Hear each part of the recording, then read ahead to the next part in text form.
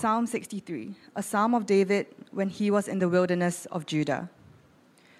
O God, you are my God. Earnestly I seek you.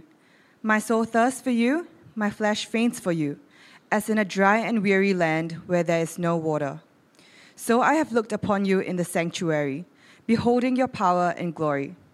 Because your steadfast love is better than life, my lips will praise you. So I will bless you as long as I live. In your name I will lift up my hands.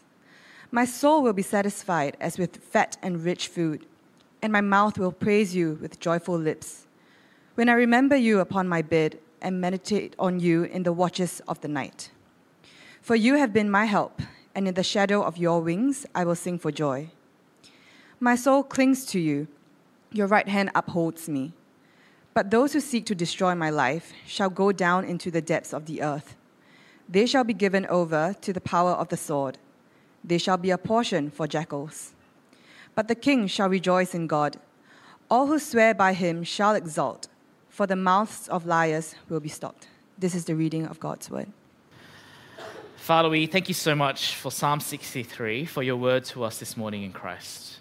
Father, thank you for the reminder that it gives us to find our satisfaction in you. We pray that you would help our hearts to throw off these desires that we have for worldly things and help us to align our desires towards you. In Jesus' name we pray. Amen. Now we've technically wrapped up our sermon series on satisfaction, and we're now going to be spending 2 weeks in the Psalms, and then we're going to begin a new series after that in 1 Samuel. So we finished our satisfaction series, but I still feel like there's just a little bit more we can squeeze out of our satisfaction topic. You see, over these last 4 weeks, we've asked the question, can blank give you satisfaction? Can purpose give you, etc., etc.? Can blank give you satisfaction? But I think there's one more question that we haven't asked. It's a question that perhaps we're a bit too scared to ask. Perhaps it's too confronting or too uncomfortable. And asking it may expose where our hearts are at. And the question is this: does God give you satisfaction? Does God give you satisfaction? Now, we know from the last 4 weeks that God is the only true source of satisfaction in life. But does God give you satisfaction? Or do you find yourself unsatisfied with God? Now, if you're unsure how you might answer this question, then consider this scenario. Think back to the thing you shared with the person next to you, the thing that resonated with you most, purpose, health and well-being, financial security, friends and family. Think about all the ways God has gifted you that thing. You know, think about how God has blessed you, what God has given you in terms of that thing. Now imagine all of it was taken away. And imagine that it was God who took it away from you. Would you struggle to feel satisfied in God?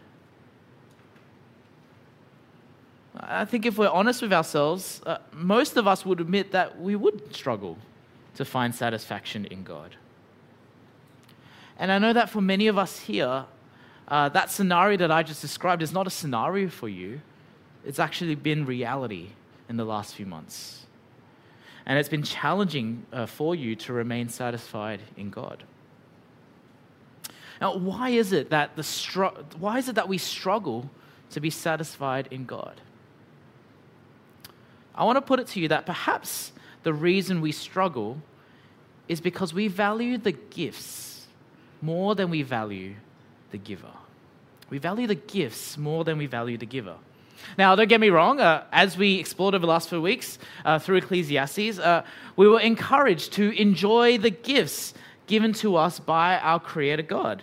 To see things like purpose and health and money and friends, not as things to be gained for ourselves, but as generous gifts from God to be enjoyed. But if we're not careful, our relationship with God can begin to look less like a relationship of dependence and trust and more like a relationship of demand and consumption. In those moments, when you're struggling to find satisfaction in God, then it's a good idea to turn to Psalm 63. This Psalm 63, it's a guide that teaches us how to be satisfied in God. So if you've got a Bible there, keep it open at Psalm 63, and we're going to take a look at this psalm together. Now, this sermon on Psalm 63 is actually not the first sermon in our Psalm series. We began this series at the very end of last year on New Year's Eve. And in that sermon, when we began talking about the Psalms, I gave us 5 reasons for why we can turn to the Psalms as a source of wisdom and reflection in our Christian lives. And so I want to briefly go through them again because they will help us to look at this psalm correctly. These are the 5 reasons why we can read the Psalms as a source of reflection and wisdom in our Christian lives. The Psalms are written firstly from a human perspective, in that they contain real emotions, real experiences that humans have experienced, that humans do experience. The Psalms are written to be sung particularly by anyone who resonates with those experiences. The Psalms are written to direct our lives to their purpose of praising God. And particularly as those who sing are directed by God's righteous King. The Psalms are written to anticipate Jesus as this true righteous King, the one who will lead all of humanity to praising God. And so finally, the Psalms are written for us to sing in Christ, to the praise and glory of God. And so the purpose of the Psalms is twofold. Firstly, the Psalms point us to Jesus as our true and righteous King. And secondly, the Psalms lead us to praise God with our lives. So with all of that background on the Psalms in mind, let's turn to Psalm 63 and learn step by step how we can be satisfied in God. Now, if you look there at the lyrics, the lyrics of Psalm 63, I think, can be divided into 3 sections. And the key to these divisions is the word soul. Do you see where the word soul appears in the psalm? It appears in verse 1. My soul thirsts for you. It appears again in verse 5. My soul will be satisfied as with fat and rich food. And it appears again in verse 8. My soul clings to you. These 3 verses, I think, mark out the 3 sections that then give us the 3 steps to being satisfied in God. Step 1 is to thirst. Step 2 is to feast. And then step 3 is to cling. As we go through this psalm, we'll walk through each of these steps. But before we jump in, we actually need to recognize that there's actually a step 0. Have a look with me at the beginning of the psalm. The superscription, the little bit before verse 1, identifies King David, as the writer of this psalm. And the setting of this psalm is his time in the wilderness of Judah. Now, what's important to note about David being in the wilderness, is that because he's in the wilderness, he is not in Jerusalem. He's in the wilderness, which means he's far away from the throne. He's a distant outsider who is vulnerable and lonely. You might say he's far away from all the gifts that might give him satisfaction, far away from his purpose, far away from health and well-being, from financial security, from all his friends and family. And in the midst of the wilderness, King David opens with these words in verse 1. O God, you are my God. Earnestly I seek you. Step 0 to being satisfied in God is to be in covenant relationship with God. As David writes this psalm, he is in covenant relationship with God as God's chosen righteous king. And you notice here in that first verse, it is because he has a relationship with God that he desires to be satisfied in God. It is because he has that relationship that he desires to be satisfied. You see, you could follow all the steps of this psalm to try and find satisfaction in God.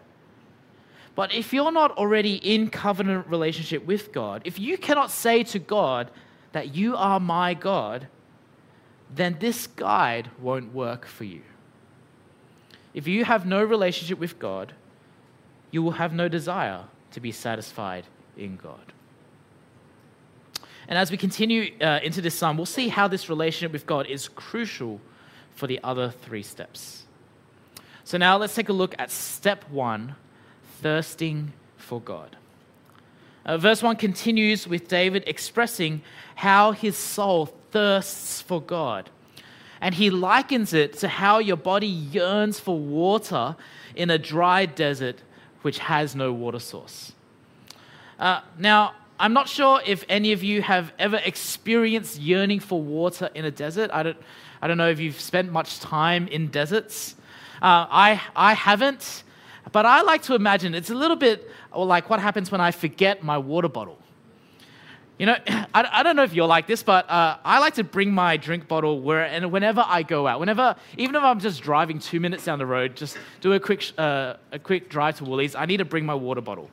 It's like a safety net for me in case I get thirsty. But then I never drink it because my body knows that there's water nearby. Like it kind of lulls me into a false sense of security. But when I forget my water bottle, oh man, suddenly my body freaks out. I get super, Maggie can say this, if I'm driving, I start the car, we're driving out, and I go, where's my water bottle? I'm really thirsty right now. It's because my water safety net has disappeared. That's what I imagine being thirsty in a desert might feel like. The point is, being thirsty in a desert is different to being thirsty normally. There's something about having your water safety net taken away that makes you thirst even more than usual. What is it that fuels this thirst for God that King David expresses? Well, have a look in verse 2. Verse 2, he says, "So I have looked upon you in the sanctuary, beholding your power and glory." David here is recalling his experience of worshiping God in the tabernacle in Jerusalem. Now, imagine you're King David, you're inside the sanctuary. You can see all of these great symbols of God's power and glory. There, you can see there the Ark of the Covenant, representing God's word, his promises to Israel. You scan across and you see the altar where sacrifices were offered to atone for sin. You look around, you just feel the power and glory in this space. All the powerful visual reminders of God's steadfast love for his people. And imagine David just remembering that. And then he feels the dry desert wind on his parched lips, realizing just how far away from all of that he is. What is fueling David's thirst for God? Well, in one way, it's that he feels distant from God. He feels distant from his God. Now, they say that distance makes the heart grow fonder. And I think this is certainly true for David. But the distance is fueling David's thirst only because he is in covenant relationship with God in the first place. You see, David expresses that he has already beheld God's power and glory. He has seen and experienced God's steadfast love, a love which David describes as better than life. And David can say this because it is out of this love that David finds himself in covenant relationship with God. It's because God has loved him that he is in relationship with God. You see, the key to thirsting for God is to behold the steadfast covenant love which then enables you to call God your God in the first place. Yes, that feeling of distance distance from or absence of God may encourage your thirst, may exacerbate your thirst, but the true source of that thirst finds itself in experiencing God's love. So that's step one to being satisfied in God. To fuel your thirst for God, not by walking yourself into a desert, but by beholding God's covenant love. Now, moving on to step two, how do you satisfy your thirst for God? Well, you feast. You feast. Verse 5 describes a satisfying feast of fat and rich food. Just think of an all-you-can-eat buffet with the best cuts of meat, the highest marbling score of Wagyu beef, lobster, crab, oysters, abalone. Imagine every time you take a bite, your lips just sing joyful praises. That's what David is describing here in Psalm 63. Now, how is it that David feasts? Well, it's by remembering God. It's by remembering God. Have a look at verses 6 and 7. David explains how his soul feasts when he remembers God in his most vulnerable moments. If you think about it, you're at your most vulnerable when you lay asleep in bed at night. And that's exactly what King David describes. And what is it that David remembers about God as he lies in his sleep? Have a look there in verse 7. He remembers how God has been his help, especially in his moments of helplessness. He remembers how God has remained faithful to their covenant relationship, how God has protected and delivered David, who is God's chosen and righteous king.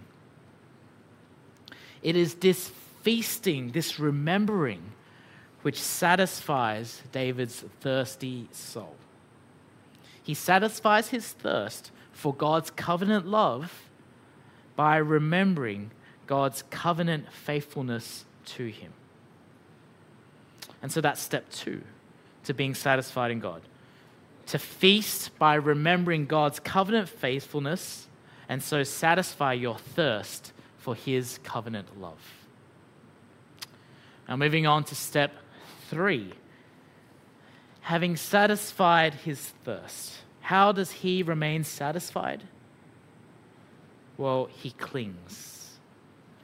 Have a look there in verse 8.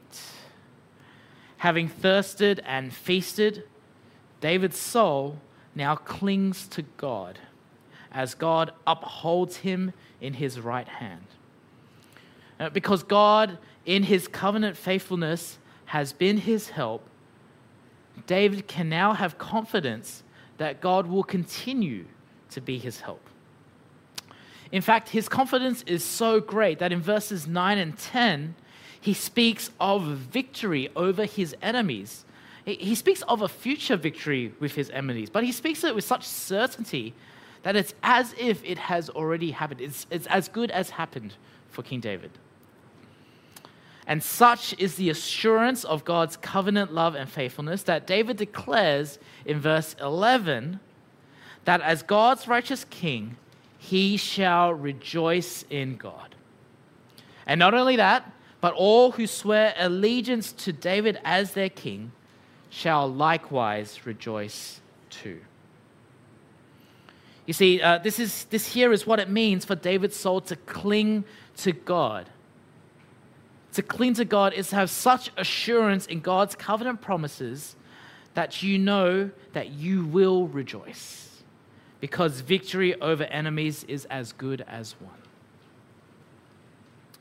So these are Psalm 63's 3 steps plus 1 towards being satisfied in God.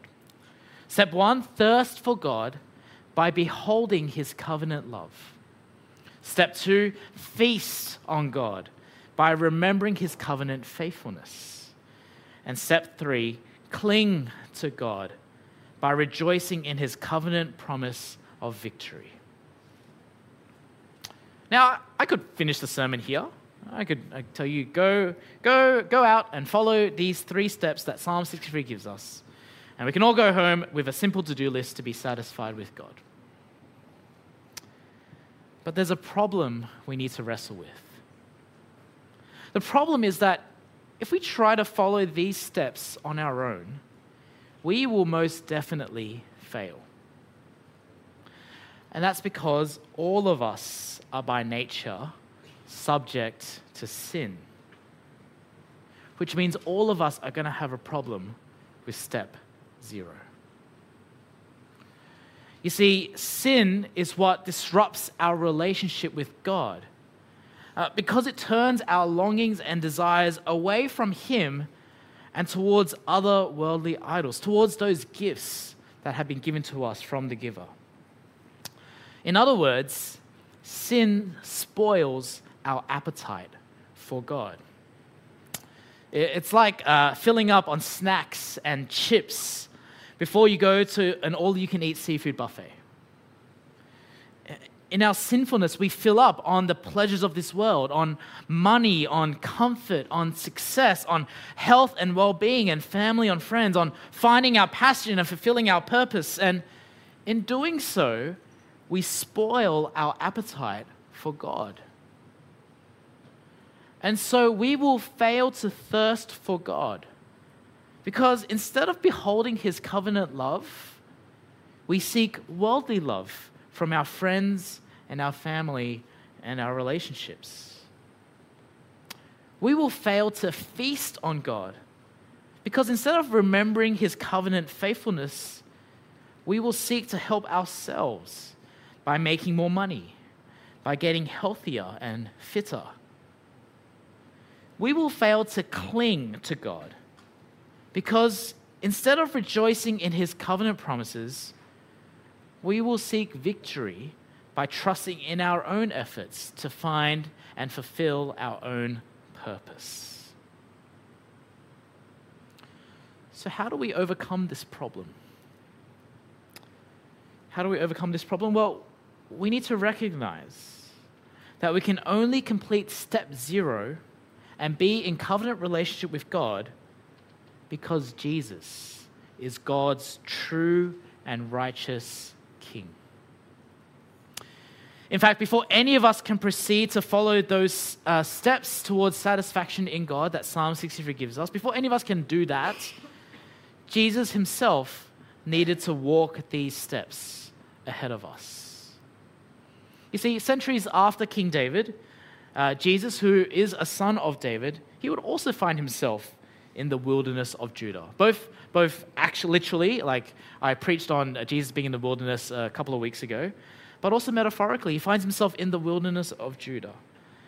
And as he walks through this earth, he would be tempted by the devil to seek satisfaction for himself apart from God. But Jesus would resist the temptation to sin.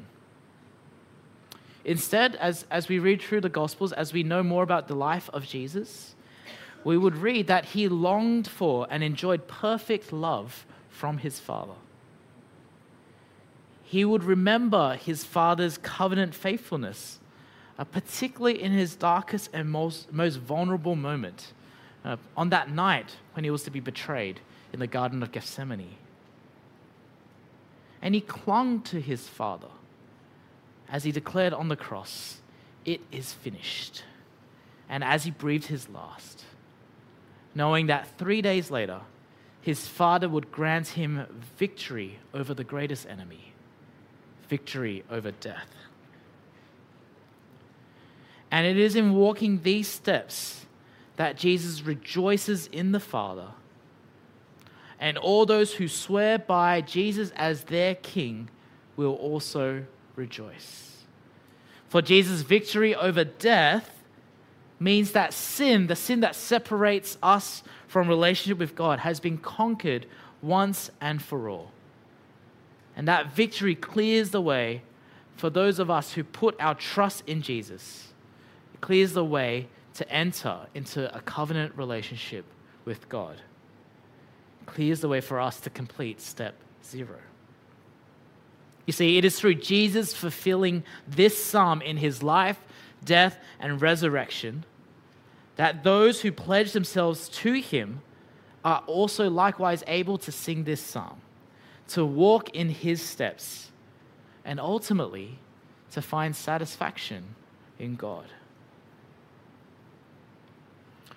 So then, how can we be satisfied in God? Well, when we sing Psalm 63 in Christ, we get a how-to guide for rehabilitating our desire for God. Step 0 is already complete when we recognize that Jesus saves us from our sin, and so we can put our trust in him. Now, if you're here this morning with us and you're not yet a Christian, then here is an invitation to you to recognize that only God can be your satisfaction in life. And for that to happen, you need Jesus to save you from your sin so that you can be reconciled in covenant relationship with God. You see, these other 3 steps will be ineffective for you until you put your faith in Jesus. But if you do believe in the gospel, if you have entrusted yourself to Jesus, then by grace, you are in covenant relationship with God. And if you are in covenant relationship with God, then you will have a desire to be satisfied in God. Of course, there will be situations where you will struggle to be satisfied. When that happens, follow the steps of Psalm 63. Step 1, thirst for God in Christ. Behold God's covenant love to you as he gives his one and only Son, Jesus, that those who believe in him would know that his love is better than life, because it is a love that leads to everlasting life. Step 2 is to feast on God in Christ. Remember God's covenant faithfulness to you in helping you at your most depraved and vulnerable, rescuing you from the darkness of your sin, and bringing you into the kingdom of his Son through his death on the cross. Step 3, cling to God in Christ. Rejoice in God's promise of victory that has been won in Christ through his resurrection from the dead. Celebrate that you have been freed from the grips of sin, and cling to Jesus for your salvation and for your victory. You can follow these steps every time you open up God's word. Whether it's coming to church on a Sunday and sitting on the preaching of God's word, or when you come along to our grow groups that are starting up again this year and you discuss God's word with others, or when you set aside time each day to open your Bibles and to read God's word, you can follow these steps. Whatever passage it is you're reading that day, you can ask yourself these questions. What in this passage, what can I behold of God's love to me in Jesus that helps me to fuel my thirst for God? In the passage, what do I remember of God's faithfulness to me in Jesus that helps me to feast on God? From that passage, what do I celebrate of God's victory in Jesus that helps me to cling to God? Now, friends, I guarantee you that the more you read God's word and the more you hear the gospel afresh, and the more you take these steps to thirst, feast, and cling to God, the more you will grow satisfied in him. Let me pray for us. O God, you are our God, and earnestly we seek you. Thank you for your covenant love to us in Jesus. We pray that this love would fuel our thirst for you. Thank you for your covenant faithfulness to us in Jesus. We pray that as we remember the death of Jesus, we would feast on him in our hearts with thankfulness. Thank you for your covenant victory for us in Jesus. We pray that we might cling to you by rejoicing in the resurrection that is to come. Help us to cast aside the sinful desires of our flesh so that we can grow more satisfied in you. In Jesus' name we pray. Amen.